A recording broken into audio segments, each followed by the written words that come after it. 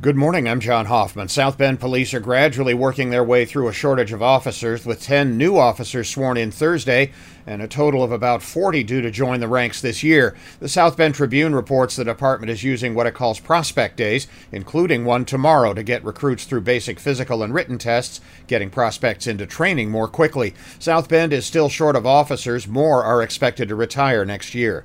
Sometime today, we should have a better idea of what led to an FBI search of former President Trump's Mar-a-Lago estate in Florida.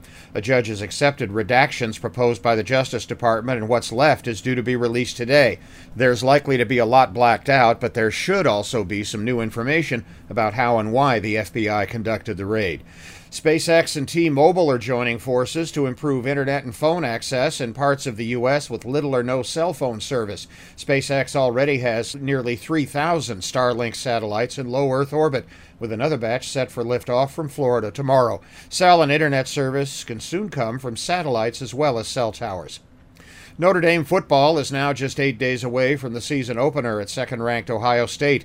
Reporters got their last look at an Irish practice before then on Thursday. The game kicks off at 7:30 next Saturday night, here on Sunny.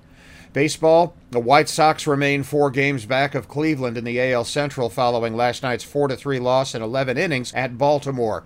The Cubs lost to the St. Louis Cardinals at Wrigley Field 8-3. The South Bend Cubs won at West Michigan 13-3. I'm John Hoffman on Sunny 101.5.